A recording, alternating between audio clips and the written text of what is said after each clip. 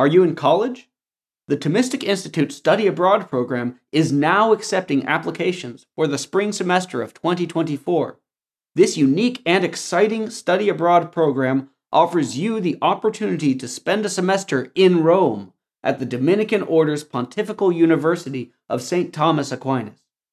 You'll study the ancient and medieval intellectual tradition of Rome, live with like-minded young men and women steps from the Colosseum, and participate in weekly cultural and intellectual events, regular day trips, and multi-day excursions. To learn more about this life-changing opportunity, go to ThomisticInstitute.org/Rome. That's ThomisticInstitute.org/Rome. Welcome to the Thomistic Institute podcast. Our mission is to promote the Catholic intellectual tradition in the university, the church, and the wider public square. The lectures on this podcast are organized by university students at Thomistic Institute chapters around the world. To learn more and to attend these events, visit us at ThomisticInstitute.org. I know we don't have a lot of time tonight, and there's a lot of material here to cover. I'm going to do this really informally. I have not written this out, so I am going to just plunge right in and try to stop when I can and tell you what you're looking at. So this slide of this mosaic comes from a baptistry. It's a 6th century baptistry.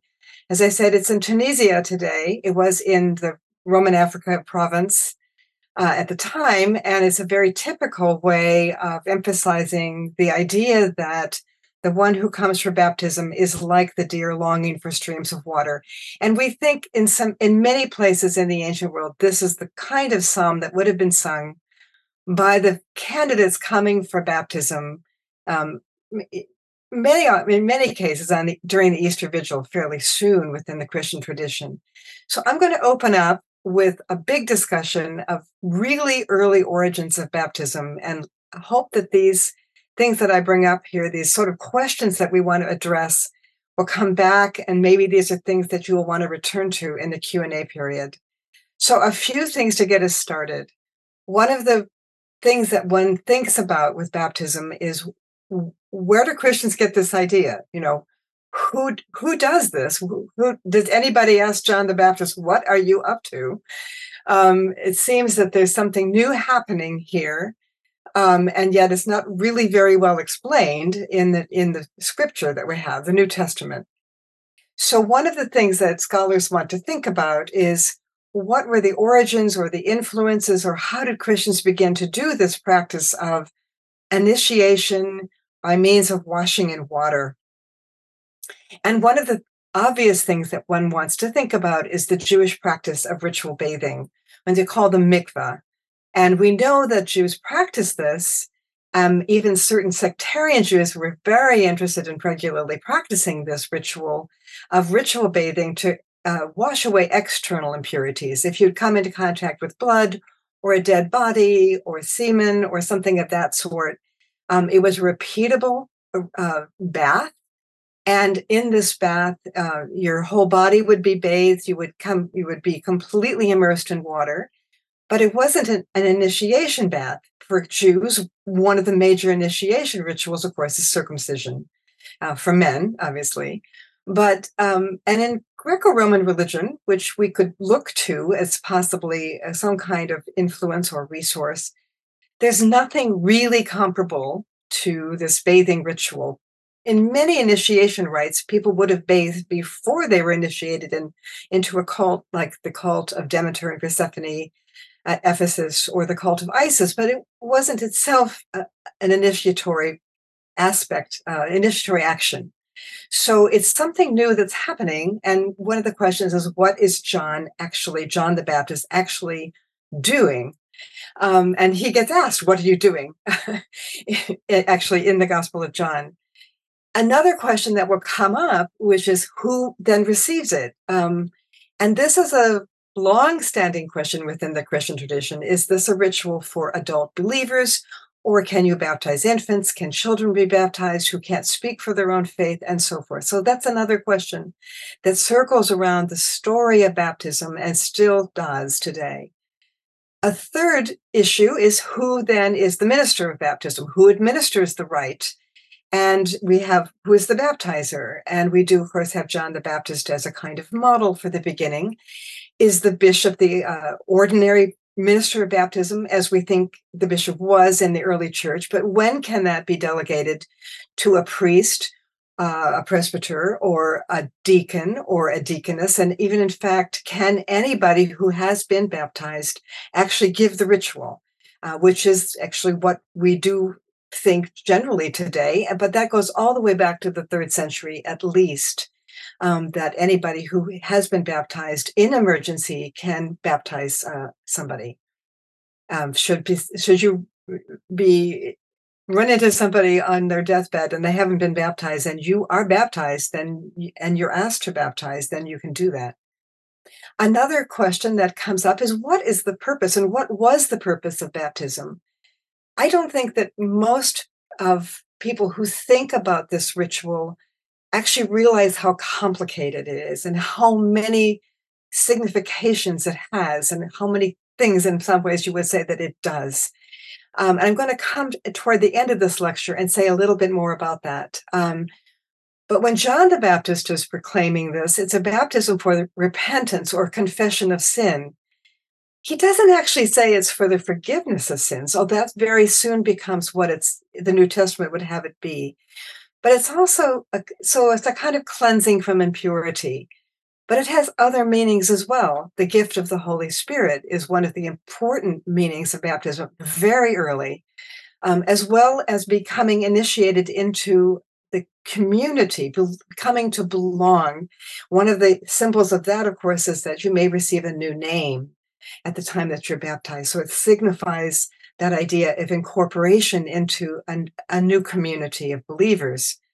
So there's many things that it does, including idea of rebirth and regeneration. So we talk about being born again. So baptism is a very complicated ritual, and you will see in a minute that it has many different parts. It isn't simply immersion in water or washing in water. Many, many things go on in the ritual of baptism. And that's interesting because the word baptism itself implies dunking in water. So it comes maybe to have many other meanings than simply that. Where did it take place? And we'll come back to thinking a little more about that when we'll see something in a minute. But we know that John the Baptist baptized in a river, and it was outdoors. And so many Christians, even today, would prefer to be baptized in a river. But pretty soon, at least no later than the middle of the 3rd century, Christians are building spaces specifically designed to house this ritual, and maybe only this ritual. So we have either rooms and chambers within church spaces or even freestanding buildings designed and built primarily for this and with a font within it. So baptism becomes an indoor ritual at some point, sometime probably around the middle of the 3rd century. When did it take place?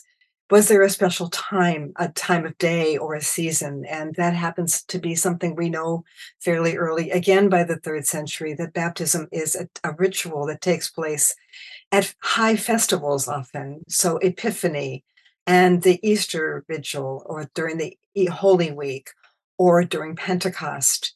So these are times when people were baptized en masse in groups. We might see many people are baptized at once. And this, of course, will change once infant baptism becomes more common and children are baptized shortly after birth. You can't really necessarily collect a whole lot of them and baptize them all at once. So that will change also over time. And yet, in the Catholic Church, as many of you will probably know, we have recovered something that we call the rite of Christian initiation in adulthood. And it often is then designed particularly to take place during the Easter Vigil or during the Holy Week. A big question that's going to vex the history of this ritual is it repeatable? Can you be baptized again? And when might you want to be? Is that a repeatable? And then what actually happens in the ritual? And then these other questions that actually happen to really be fairly important throughout the history of Christianity is, did Jesus baptize anybody? Did he baptize his own disciples? Were they baptized? And if they were, when were they? It's not very clear in the New Testament that Jesus actually baptized anybody or that his disciples, we don't really understand exactly when they were baptized. There's different theories about that. And maybe we can come back to that. So finally, getting back to the question of this repeatability, or whether it's what you do when you receive a person into your community who you believe was baptized in a schismatic or heretical sect or by an unworthy minister. What happens? What do we need to do? And this is a huge controversy in the fourth and early fifth century in particular. So we're thinking about that, but it comes up again also during the Reformation period as well. So these are questions that just emerge very early within the tradition and will stay with the Christian tradition throughout its history. So, in order to sort of dive into this, I think it's the best thing to do is to sort of look at the New Testament and see what we can find out about it, starting with the Synoptic Gospels. So, this is, and here I have interspersed some of my artwork for you. So, this is a lovely ivory, 6th century ivory plaque from Egypt. It's now in the British Museum, and it shows John the Baptist um, baptizing Jesus from the perspective of somebody in Egypt in the 6th century. You can see that the hand of God descends from above and the Holy Spirit. So often in artwork, in early Christian artwork, the hand of God takes the place of the voice. So when we have the story of Jesus' baptism by John the Baptist, you will remember that from that story that either the voice is heard either by Jesus only or by the people around, and that changes from one gospel to the next. The dove, of course, descending in is part of that same story. And the figure of John the Baptist here on the left has got his right hand on the head of this figure that is meant to be Christ. And you'll notice that Christ is nude, and this is really important. Baptism was a ritual that in which the recipient was nude, and that reflects again, I think, on some of the original Jewish practices of bathing. Ritual bathing had to be fully nude.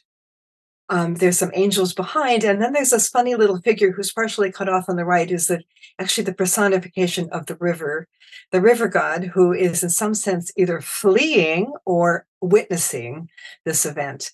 Now, I'm going to turn quickly over to the text, and I wanted to say, in case you have not actually ever noticed this, that the baptism of Jesus is only mentioned in the Gospels of Matthew, Mark, and Luke, what we call the Synoptic Gospels.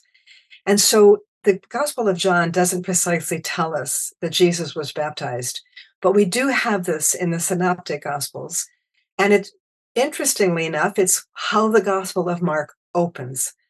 You probably realize that the Gospel of Mark does not have an infancy narrative. We don't know anything about Jesus' birth from the Gospel of Mark. The Gospel of Mark opens with the story of Jesus' baptism, and that's important to keep in mind.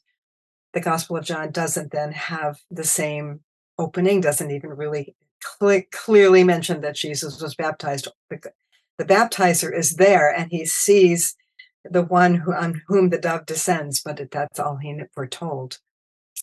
What was its setting? We hear in the Synoptic Gospels, particularly Matthew and Mark, that John was baptizing in the Jordan, or in Luke, in the region around the Jordan River in Bethany, across the Jordan, in the Gospel of John. So it's a little geographical confusion, but not too terribly contradictory.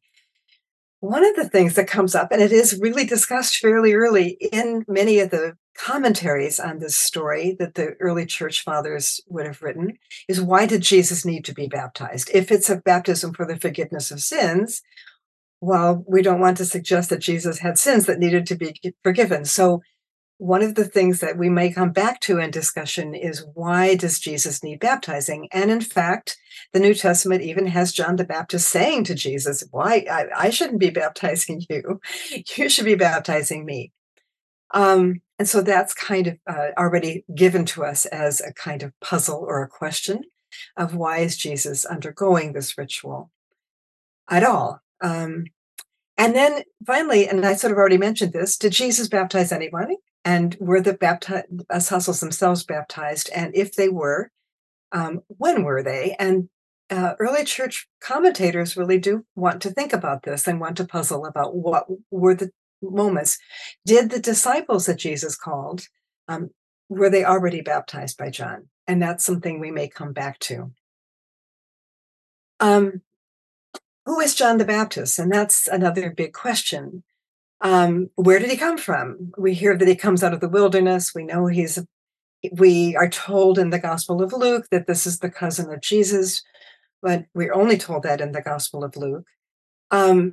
So we don't know much about him. There are some theories that he belonged to one of these sects of Judaism that did practice ritual bathing, and maybe kind of transformed a repeatable ritual for external impurities into something that was more of a once in a lifetime experience, ritual. But we don't really even know that for sure from what we get about what John's baptism was.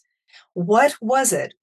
Well, we are told it was a baptism in water, which was the word baptism implies, for repentance or forgiveness of sins, or the confession of sins. But he says, and this is really important, as it is something that will come up again and again in early Christian thinking about this ritual, when John says, in many places, and it comes back actually up in Acts as well, that I baptize you in water, with water for repentance, but one more powerful than I will come and baptize you with the Holy Spirit and with fire. So John baptizes in water, but it's not clear, I think, that you could say that he anticipates that the one coming after him is going to baptize in water, but rather will baptize with the Holy Spirit and maybe with fire, if you're reading the Gospels of of Matthew and Luke. So the question that will have to be discussed is John's baptism simply a provisional in baptism until the time when Jesus comes, and it's only a baptism in water, and that what Jesus will bring will be something different? Will it also be a baptism in water, which is completed with a gift of the Holy Spirit? That is kind of what's going to happen, but that's not entirely clear.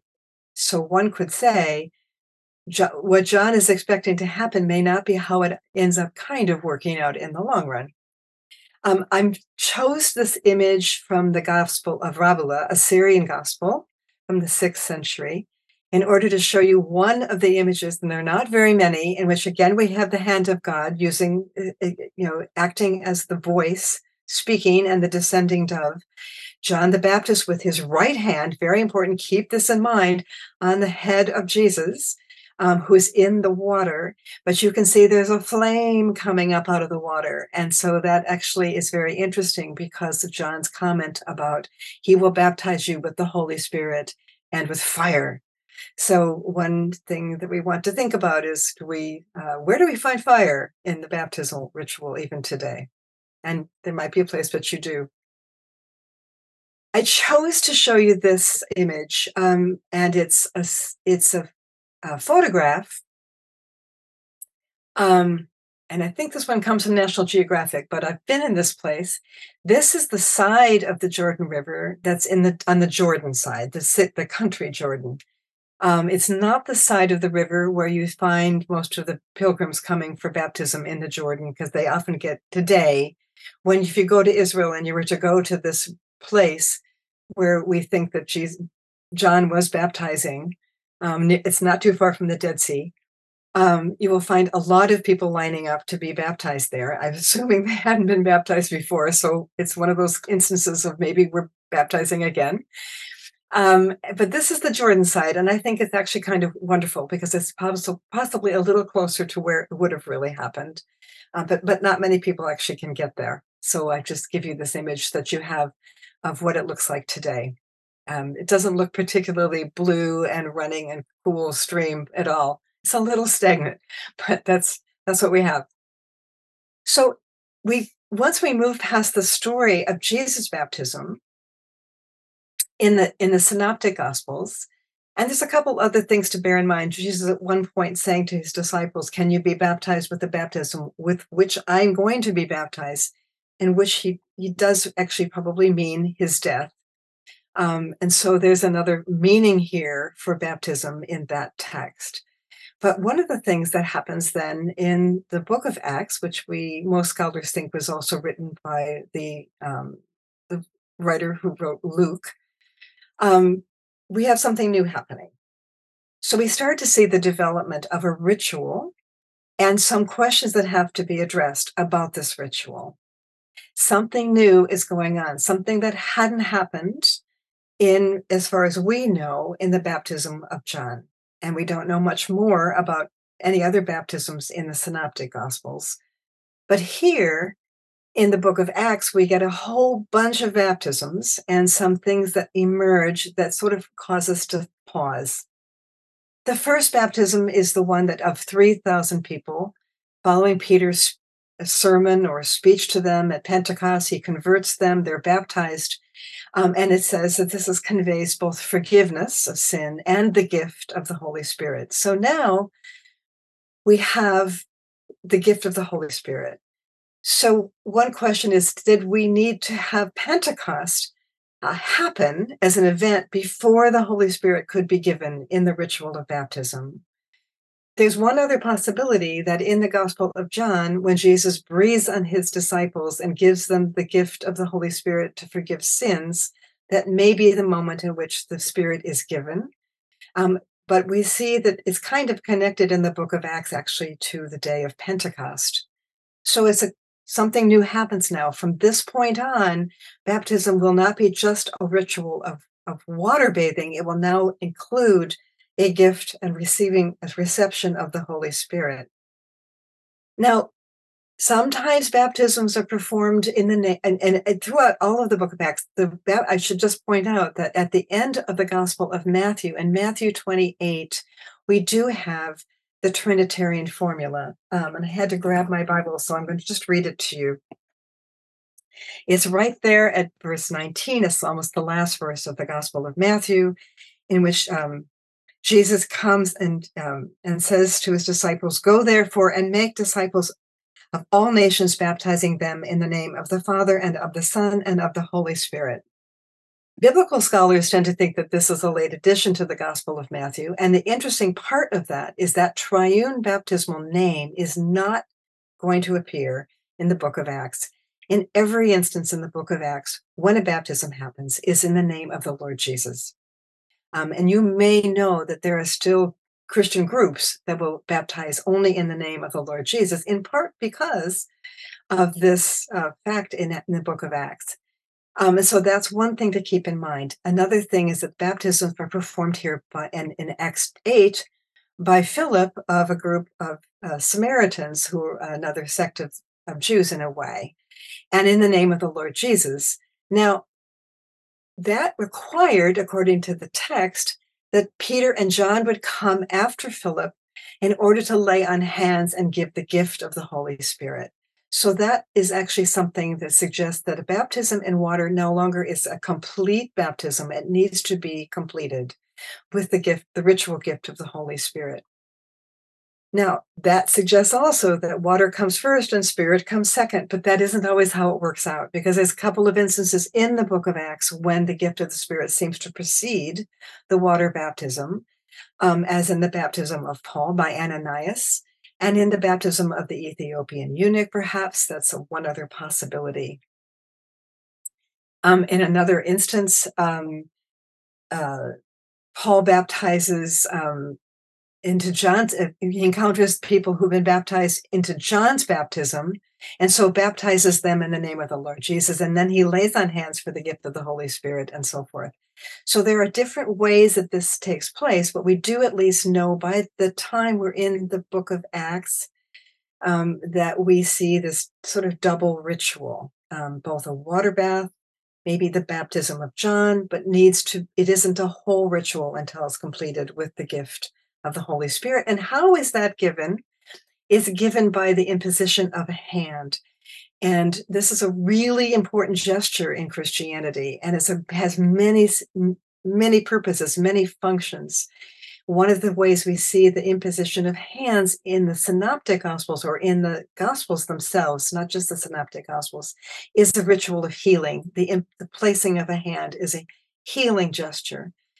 It also then becomes later a gesture of forgiveness of sins, post-baptismal, of a reconciliation gesture. It can have many meanings. It can have a blessing meaning. But in this case, the way that the gift of the Holy Spirit is given is by this ritual gesture. Now, what's interesting about all of this is that it starts to be thought of as anointing, but there's no oil. There's no oil in the book of Acts. So we don't see any use of a chrism at baptism. That will come up very quickly and fairly soon in the Christian tradition, of the idea of your chrismation being part of baptism, but not necessarily always neatly tied to the gift of the Holy Spirit, depending on where you are in the world and what time that you're talking about. So it's a complicated and sometimes very confusing activity and gesture. So this raises some of our questions. Instances of baptism in water after the Holy Spirit has been poured out. When does the imposition of hands get added? Why does it get added? And why can we speak of anointing, which happens in many of Paul's epistles as well, but we're not using any oil? Anointing implies oil. It's hard to anoint without oil, but we're sort of thinking that it means many things. And then the question of the baptism in the name of the Lord Jesus. It's not used, the triune name is not used yet. And then finally, I think one question that we could ask in the instances in the book of Acts when whole households are baptized, like Lydia's household, would they have included infants? Would they have included children? And that will depend on where you stand on whether infant baptism is right or not, appropriate or not. Lots more to say. So early on, we started to see some changes. The image on the left is a catacomb painting from Rome. It comes from the catacomb of Peter and Marcellinus. And we see here again the imposition of hands now. It's going to be the right hand on the head. And John the Baptist is the person doing that. This naked person who's being baptized is probably meant to be Jesus, and not just an ordinary person being baptized by a bishop, though it's not entirely clear. It could be a baptism of an ordinary person, but if that would be the case, it would be unusual. So we're going to think about the fact that in the next few images you're going to see, Jesus is often depicted as a smaller person, a younger person, and always as a nude person. But in this document that we call the Didache, which is a church order document, we sometimes say the teaching of the 12. And we think it comes from Syria, but some people maybe think that maybe it comes from Egypt. Dated around maybe around the turn of the 2nd century, maybe before that. The dating is very disputed. But I want you to notice something. So fairly early, we see some things. First, about the water. You have to have running water. You need cold water. You need fresh water if you can get it. But if you can't have that, then you can use warm water or still water. But you pour it 3 times. Pour it on the head in the name of the Father and the Son and the Holy Spirit. So now we see the triune formula for the first time outside of the Gospel of Matthew. And you also notice that people need to fast before they receive baptism. So that's actually another interesting point. moving forward, the next important text on the history of baptism is this text, which comes to us from a man named Justin, who was a martyr. His last name isn't Martyr. He lived in Rome. He might have been a catechist. So we date this to about 150 to 160. And he talks about the fact that water, we take people to where there is water. So we're still looking at an outdoor ritual. And the didache, you're sort of implying also cold, running, fresh stream water. So we see that we're still probably baptizing outdoors by this time. And we actually see again the idea that we have the invocation of the triune name in the name of the God, the Father, the Lord of the universe, Savior Jesus Christ, and the Holy Spirit. And he says this washing is called illumination because those who learn these things are illuminated. Now, and then finally we take them when they're done with washing to the place where everyone's assembled and they join in for the first communion, for the first Eucharist.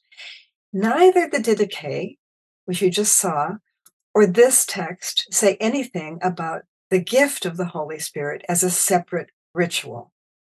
It seems to be implied, but it doesn't we don't talk yet about something that's distinct or an imposition of hands.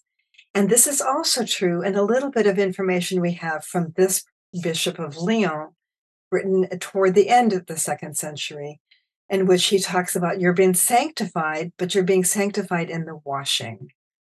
You've been washed and believing in the name of the Lord and receiving the Spirit. So it's beginning to emerge that we see the book of Acts not quite being followed in these early texts. And here again, we have another image of a kind of naked Christ being baptized by John the Baptist, the descending dove, and the fleeing personification of the Jordan River, that funny little man who's got his hands out there. And seems to be, Jesus seems to be almost standing upon him.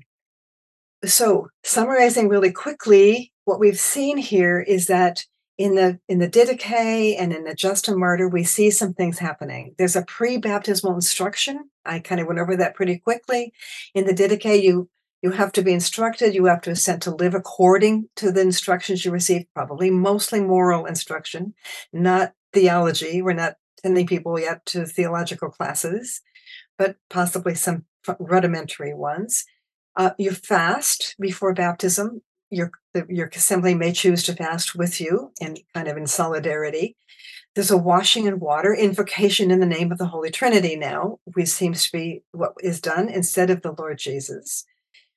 We will see that many communities will still, for a while, still be baptizing in the name of the Lord Jesus, and that will be a consternation for the church.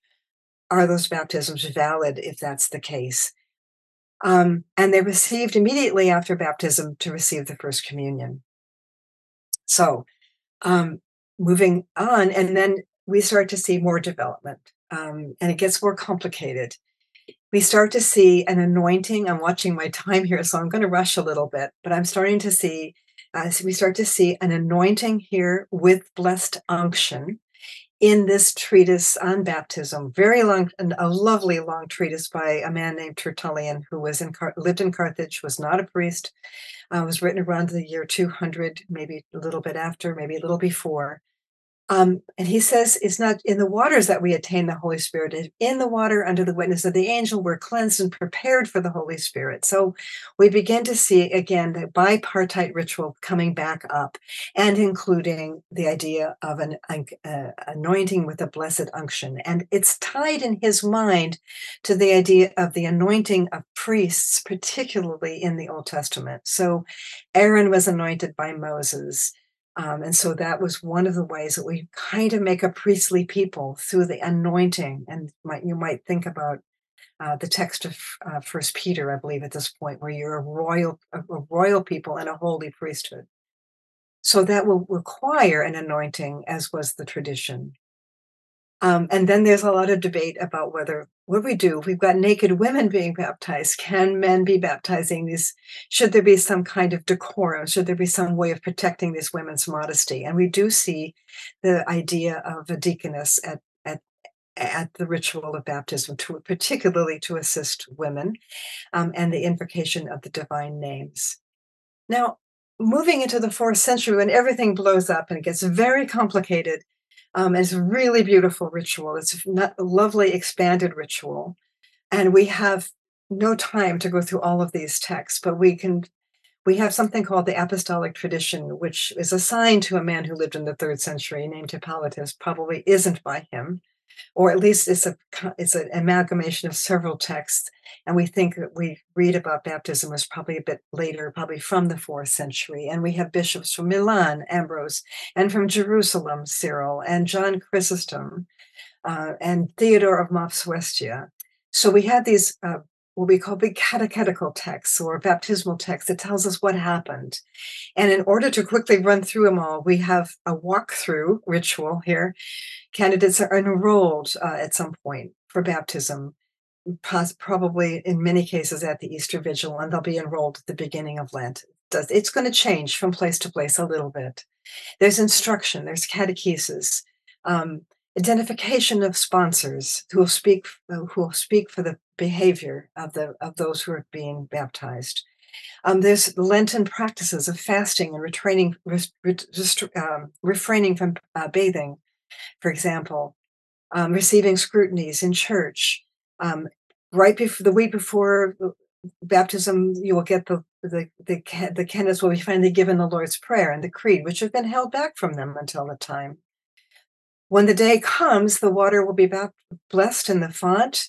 There'll be rituals outside the structure that's built particularly for baptism to house this ritual, a baptistry, we call them, with a font inside.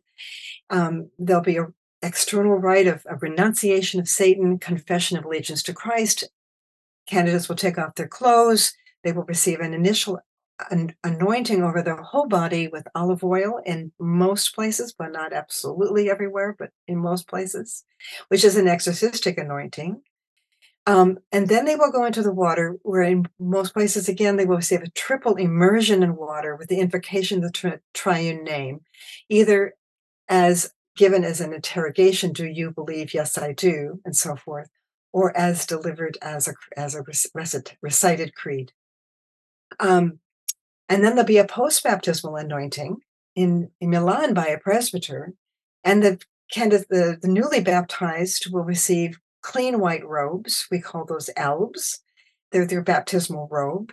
And in Milan, feet will be washed, which is it's one of the only places that will happen, although that will be borrowed by Augustine, because that's where he was baptized, in Milan. And he will bring that ritual probably, or at least we know that was still practiced in Hippo, though not at the same time. And then there'll be another imposition of hands by the bishop, and then everybody will join the community for its first Eucharist. The newly baptized will come out of probably lined up and paraded, processed into the church and received with probably shouts of joy by the community that receives their new members. And they will all receive the first Eucharist together. And lots to say about that, but time is flying. But I want to point out that what we see at this point now is what we call the integrated rite, in which it involves conversion, catechesis, instruction, exorcistic anointing, a water bath, confirmation or sealing, and the first communion. It all happens in one ritual. It's not many parts. It's a complicated ritual with many parts. And I'm showing you this little baby being baptized in this image because this is exactly how the Greek Orthodox still practice the ritual. They will still renounce Satan. The godfather or godmother will take care of that part because a baby can't, of course, speak. But those of you who may know about, for instance, Orthodox practices, infants will receive communion after their baptism. So it's still an integrated and whole rite. It comes apart in the West fairly early when infant baptism becomes much more common, and children are baptized shortly after birth. And one of the rituals that's withheld specifically for the bishop, once presbyters begin to practice this, and even deacons can practice this ritual, the bishop's prerogative is to perform the confirmation or the sealing. And of course, the bishop can't be at every baptism, so this is left off until a later time, is how we get a second sacrament. out of this originally unified rite. All right, so I'm going to sort of hurry on a little bit and turn to two more slides, and then we might have to stop pretty soon. But I want to talk about raising these questions of this controversy that are very early, and they still are with us today. What should we do with people who were baptized in the wrong church or in a heretical church or by the wrong formula? They weren't using the Trinitarian formula or by an unworthy minister. Um, this is still a controversy that's still very much with us and was with us from the beginning. Whether we baptize infants or only believers, adult believers who can make a confession of faith on their own. And that's, of course, what divides a lot of Protestant groups, as you may realize. Should baptism be by immersion or submersion, or can it be done by sprinkling or effusion? And there are still churches, particularly Protestant churches, that really believe baptism must be fully a ritual of full submersion in the water. And then should baptism be private, or should it be happening within the congregation? And this is sometimes a practical question. You had a lot of baptisms to do. You may have to do them, after Mass, and so it isn't within the community any longer. And that's a controversy in a lot of places. And one last sort of slide to think about is what I talk about in a book that I've done on the images of baptism. And I try to divide baptism not just by the complex ritual that it is and all of the parts that it has, but the things that it gives. And so it is a ritual of cleansing, of washing from sin, of healing the body. We have the model of Naaman the Syrian. To go with the healing of Jesus, or the Jesus healing the paralytic at the water, and these kinds of stories. There's a sort of cleansing from sin, a healing ritual here that goes with bathing. Makes sense. Washing off the impurities and cleansing the body. But it's also a ritual inclusion. So you become a member of the community in this way. So it is an initiation ritual into a community and not just a cleansing ritual. So in this way, it's different from maybe what John the Baptist was practicing. It is a giving of the Holy Spirit. That's another part of this ritual, as we've seen, and it already develops immediately in the book of Acts. But it's what John the Baptist promised, that his baptism might go away, but what will stay will be the baptism of Jesus with the giving of the Holy Spirit, and the beginning of sanctification. It's also a rebirth, a death and rebirth, and so it's idea of regeneration. That's very close to repentance and cleansing, but it's a little bit different. So we talk about baptism as, people say, "Are you born again?" That's what we're talking about, this idea that you're dying to your old self and you're being reborn from the church's womb. And the church's womb is its baptismal font, just like a mother's womb. Church is a mother, the font is the womb of the mother. And it's also a participation. In Romans 6, Paul talks about this as the participation in Christ's death and resurrection. So that's also part of the story. And finally, there's a way in which baptism makes all of us a new Adam and new Eve, and it's a kind of restoration of creation. In a way, the world becomes Eden, or we can anticipate the Eden to come. So all of this is part of this complicated ritual with many parts and many, many dimensions. And so it's hard to wrap our hands around this in one short little time period. I'm going to pass over this. I'm going to just take you into one spot and then we'll stop for questions. I'm watching my time carefully here. So this is probably the one of the, maybe the second oldest purpose-built baptismal building. And this is the building in Rome. It was built for the Lateran Basilica, and the initial building was built under the Emperor Constantine, who was the first Christian emperor of Rome around maybe around 315 to 320. And it was built as an octagonal structure externally, and you can see this outside. Maybe some of you have seen this building. And the octagon is a very important shape for baptism, and maybe you know of baptismal fonts that are octagonal, and it's because it symbolizes the eighth day or the first day of the new creation, the first day of the new week. If you go inside, it looks like this now. And so it's a little bit different than it looked when it was built, but these beautiful purple columns made from a stone called porphyry are original to the structure. They were not necessarily always in the place they are now, but there is at the very top of them an inscription, and you can see some of the letters there. And I wanted to just share this. Maybe this will be my closing slide, and then we'll take some questions. That this inscription is an 8-line poem written by the man who became Pope Leo the Great when he was still the Archdeacon of Rome, we think. So it was written about 425, and when Sixtus III was still the Pope in Rome, still the Bishop of Rome. And this is sort of my translation of these 8 lines. And I think it captures what the meaning of baptism was pretty well. And I'm going to just read it quickly, and we'll maybe return to some of the symbols or language in it if you have questions. So he says, a people to be consecrated to the heavens.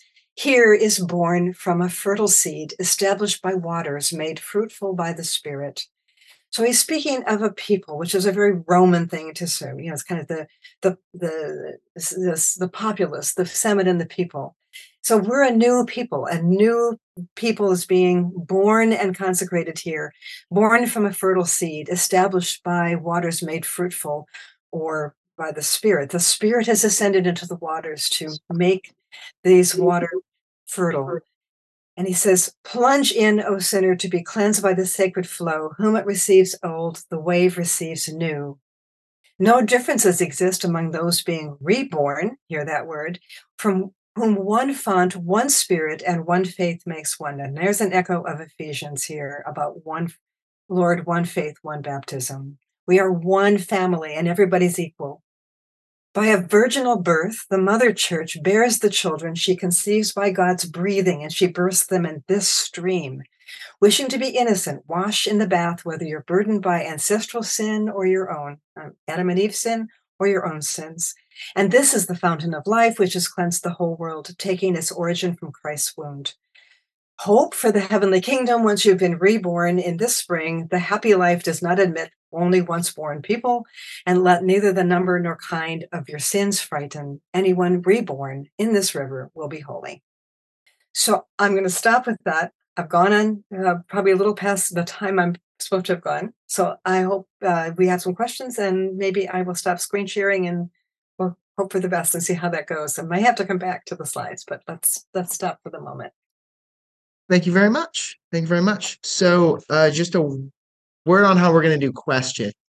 We will have Brianna pass around a mic. Due to technological tomfoolery, I'm going to ask that you kind of keep your questions succinct, and not kind of not talk over one another, just because we'll have to have this muted while we do it. Okay. Sorry. No worries. Yeah, so with that, questions. Given that we don't have a lot of sources on how baptism was practiced following Acts, but before the 4th century, how standardized do we believe the practice, or do you believe the practice was? How standard do I think the practice was? That Yeah. was the question. I don't think it was very standard at all. I think that just as today, you would find even, I once sort of tried to use the example of when I lived in Nashville, Tennessee. I was talking to a man who was a member of the Church of Christ, and he was saying baptism was always this way. It was always submerged adult believers' baptism, head under the water, everywhere and always. And I said, I could go, if I could be in many places at one moment, and I could go to 4 different Catholic churches to date, this very year in this town in Nashville, Tennessee, I would see 4 different rituals. I mean, they would all think that they were doing exactly the same thing, but some would be using a baby pool in the front of the church, and some would be using a baptismal font at the back of the church, and some people would be singing this song, and some people wouldn't be singing it at all, and some people would have, I think liturgy is always regional. and there's a kind of core. But one of the things that we've learned about baptism, even in the 4th century, when there's a lot of similarities between these rituals, we know from Antioch and Syria all the way to Milan in Italy and down to Hippo in North Africa, over where we would now see Algeria being. We know that there are a lot of similarities and some distinct differences. And I think that is going to always be true. Sorry, you might have gone over this a little bit, but do you know precisely, like, any information on when is it still coming through? Or, yeah, when the practice of full immersion, specifically like for infants, was like done away with in favor of like the sprinkling? It's a wonderful question. One of the things that I've done an awful lot of work on, and you didn't get my whole baptistry font lecture, which I could have given to you, but so I have right now working on a two-volume catalog of early Christian baptistries across the world. And one of the things that's really apparent is that sometimes there simply isn't a big enough pool to actually get a whole body underwater. So, but in some places there was. And so I think, just as I sort of said this last question, I think that probably what happened most of the time, and this can kind of come from our looking at the artwork and seeing how the art of baptism was made. What did people depict? You see a candidate sort of standing in water, and the baptizer with his hand on the head, his right hand on the top of the head. And of course, somebody would say, well, he's pushing him down into the water. But I don't think so. I think that most of the reality would have been, especially in places where it was pretty arid climate, that water was scarce and water would be poured over the head of the person. You probably would get plenty wet, but you wouldn't necessarily get your whole body underwater. And I also think in many cases, they probably knelt in the pool in order to facilitate that. So my hunch is that more often than not, but not necessarily everywhere and always, that submersion probably didn't happen that much. And what we really saw was something we would call a fusion, or a kind of water being poured over the head. The sprinkling is probably a lot later, and it probably has more to do with infant baptism. But if you were to look at a Greek Orthodox baptism, you would see that baby get down into the whole baby goes into the water. It's kind of funny to watch. And it's really, and the really amazing part about that, I'll tell you a funny story about that. Because the baby is first anointed with olive oil, that exorcistic anointment. A naked baby is completely covered with olive oil, up the armpits, down the back, everything, under the butt. And so the baptizer, the priest, is having to hold on to a greasy baby and get the baby underwater. And it's sort of like holding onto a grease pig. It's really funny, but that's what happens. Do you know if they use cold water, since they're trying to stick to that 4th century rite, which is cold water is preferable to warm water? Are they dunking the greasy baby in like a cold pot of water? Like, that must be uncomfortable. I bet there's a lot of crying. I shouldn't tell you this, but one of the things that happens when the baby hits the cold water, and I really believe baptismal water should be cold myself, so I don't like heated baptismal fonts, but when the Greek baby hits the cold water, and it's a boy baby, it pees. And all the grandmothers in the congregation cheer. It's a moment. It's quite a moment. But it's inevitable because it's cold water. So I guess this goes back to what you were saying about like what makes something like a baptism valid, whether they be schismatic churches that baptize them, or whether they be from a different sect of Christianity or whatnot. Like, but I've always had the question that I feel like I'm asking repetitively because of over and over again, like, yeah, what makes something like, since we as Catholics, of course, believe, I would imagine you're Catholic because you're teaching at Notre Dame.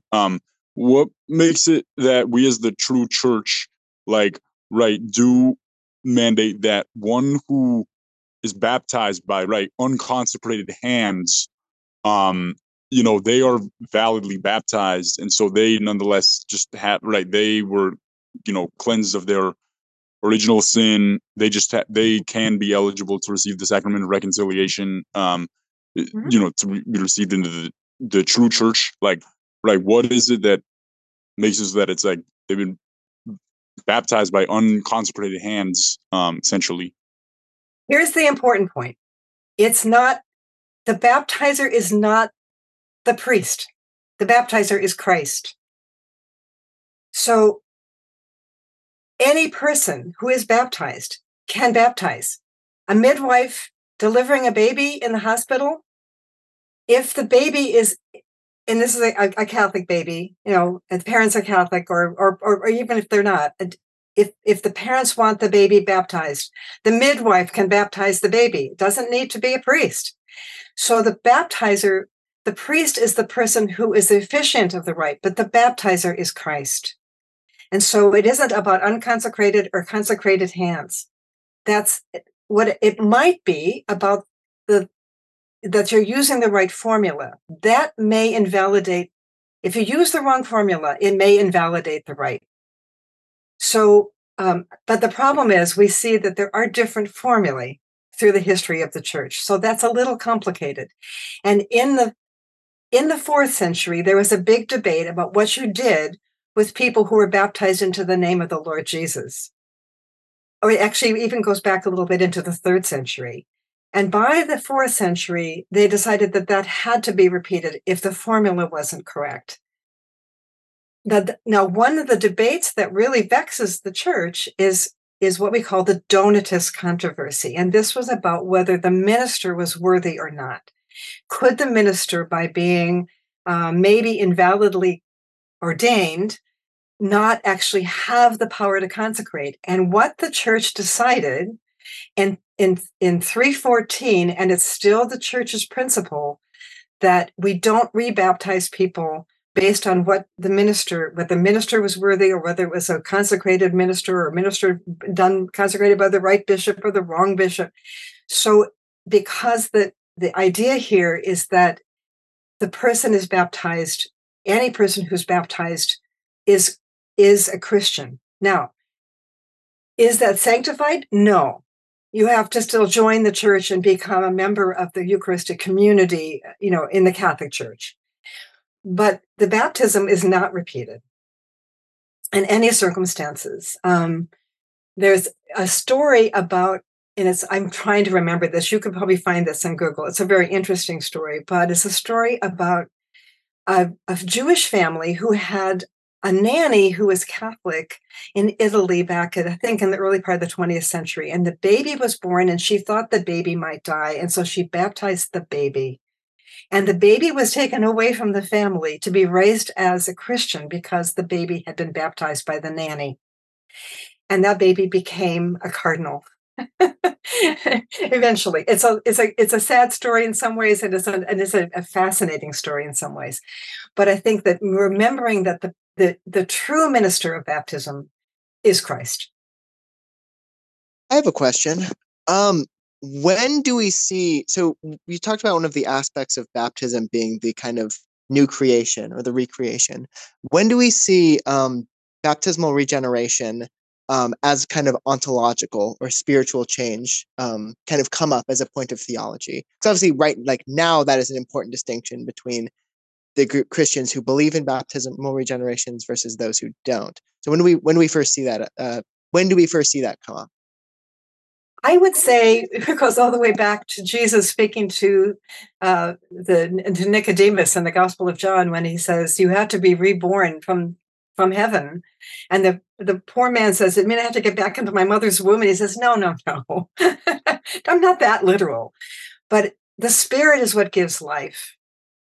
Flesh avails nothing." I mean, this is the idea that what we get in baptism is a spiritual regeneration. It's a transformative moment.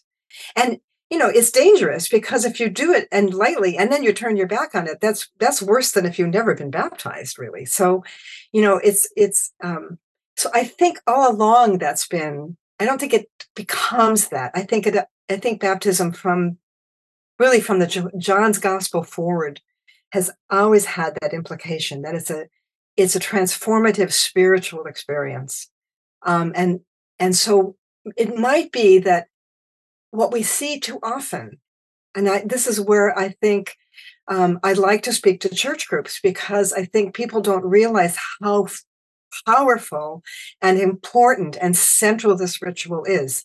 They kind of think it's a rite of passage where you welcome the baby into the congregation and everybody gets a cute candle and the baby gets a lot of presents. And, that's all it is. And it's not that. It's so much more important than that. And maybe because the Catholic Church in particular has revived the rite of Christian initiation in adulthood, the congregation is beginning to learn more about how important this ritual is. And it's not just a kind of wonderful moment when parents can celebrate the safe birth of their child and they give it a name. And I'm not just saying Catholics do this. I think it's even more likely in lots of other places. In those Protestant churches that practice believers' baptism and do full immersion, like Baptists or Church of Christ, Disciples of Christ, Mormons even, I think, in some ways.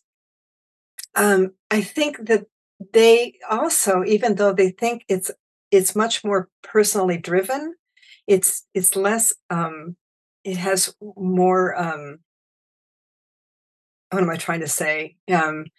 It's not a grace given by God. It's sometimes more chosen by the individual, which is a problem for us as Catholics. We like to think that we don't have that much power of our own. But I think even there's a real sense that something happens to you. You are changed by this rite. And so we should spend more time remembering that rite, even if we were baptized as infants, that we can participate when other people are baptized, and we can recall and we can participate in that ritual as a kind of reaffirmation of our ritual baptism. I think that would be really helpful. Hello. I am an interior architecture student and have learned about a lot of early Christian art and architecture. And I'm curious if you, in your research, have found that there was a specific point in history when baptistries were no longer separated from the church itself, that baptistries kind of became integrated through, a baptismal font or a chamber within the church, etc. So in Italy and France, or I should say in Italy and Gaul, you're more likely to find freestanding buildings early. But you wouldn't find those in North Africa or Syria or Turkey, which would tend to have baptismal chambers that were part of the church structure. So an annexed room, which led directly into the main, nave of the church. So that would vary from geographically a lot. One of the things that happens is that baptismal fonts begin to be sort of set off to the side. And I think it has a lot to do with the practice of infant baptism and the numbers of people that are being baptized at a time, throughout the year. In the 1960s and 70s, the church, with the liturgical renewal movement, was really interested in having the baptismal font be taken out of the closet, as it were, and put into the center of the church. And one of the places that's preferred for it, so architecture student, is actually at the back of the church. So it's in direct line to the altar, so that you come in and the first thing that you encounter is the baptismal font, which you may use as a holy water stoup.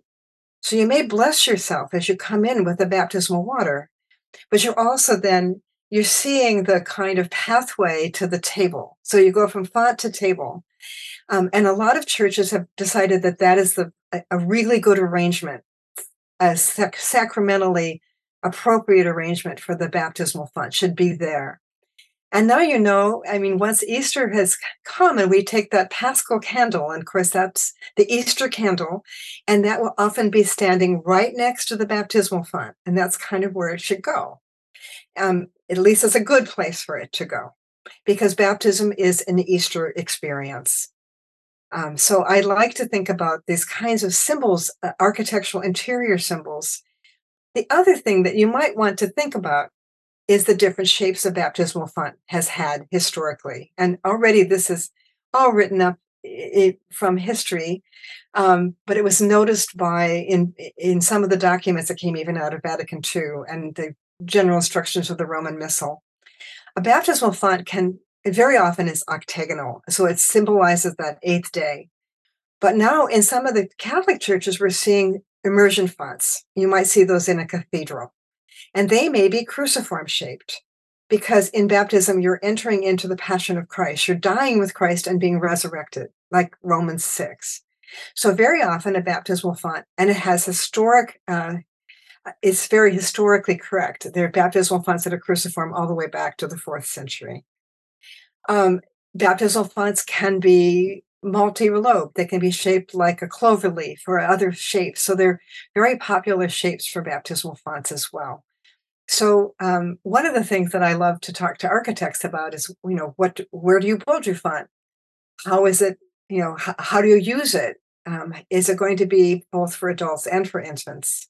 Will you have it in the church accessible for people to renew their baptism throughout the Easter season? So rather than maybe asperging the people, maybe they can come to the font if it's not a huge congregation. So it's a kind of lovely, it's a beautiful object to be really given careful thought to, and where it goes and how it's shaped. Thanks for listening to this lecture on the Thomistic Institute podcast. The generosity of people like you makes this podcast possible.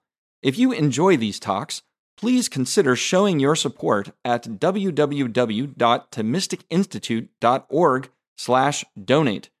Your donation of even $1 helps us reach more college students and many others with the powerful truths of the faith, and it ensures that we can keep publishing top-notch lectures on this podcast. Thanks a lot.